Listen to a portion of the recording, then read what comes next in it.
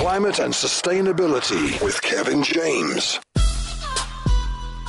And good afternoon to you, Kevin James. Are you good?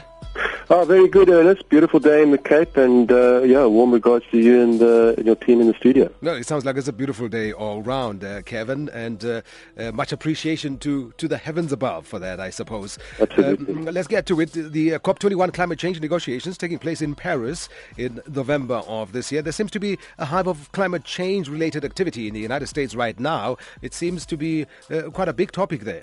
Yes, lots going on there, Ernest. And last week, Barack Obama came out with some really sweeping announcements in the form of his so-called Clean Power Plan, which really included some aggressive targets to cut and phase out coal-fired power stations in favor of cleaner forms of energy and rather sooner than later. So many say that for him, this is really a legacy-defining step as he prepares to exit the White House.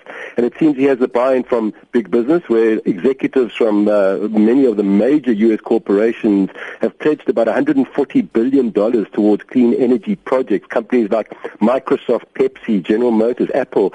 And then in the new presidential elections, Hillary Clinton has fully supported Obama's Clean Power Plan and promises to continue this if she becomes president, and has made climate change really a big focus of her campaign.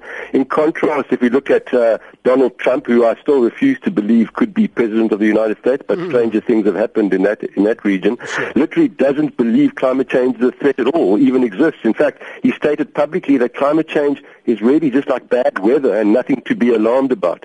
And then, of course, there's Jeb Bush from the Bush clan, who believes that Obama's sweeping measures are actually unlawful and illegal, and they should be taken to court on them.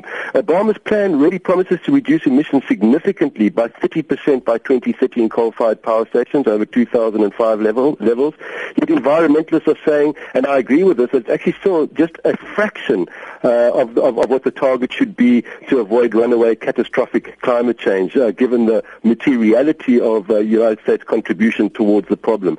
But both Obama and Clinton realize that climate issue is a political hot potato, meaning that there needs to be a bit of political give and take. And probably the only rationale that I can find, if any, that on the one hand they unveil this grandiose plan to cut emissions, and in the next breath they're in Alaska giving the go-ahead to start drilling for oil in the Arctic. So a bit of schizophrenia, which is not uncommon in politics, but for now, USA is at least in the game, which should make for a very interesting COP21 in Paris. Oh, absolutely. Whilst Barack Obama is receiving many great and positive reviews the world over, if one can put it that way, as you kind of alluded to it, he still has the U.S. Congress to convince, or at least lobby, and the many denialists. Still a job to do, absolutely. Still a job to do. And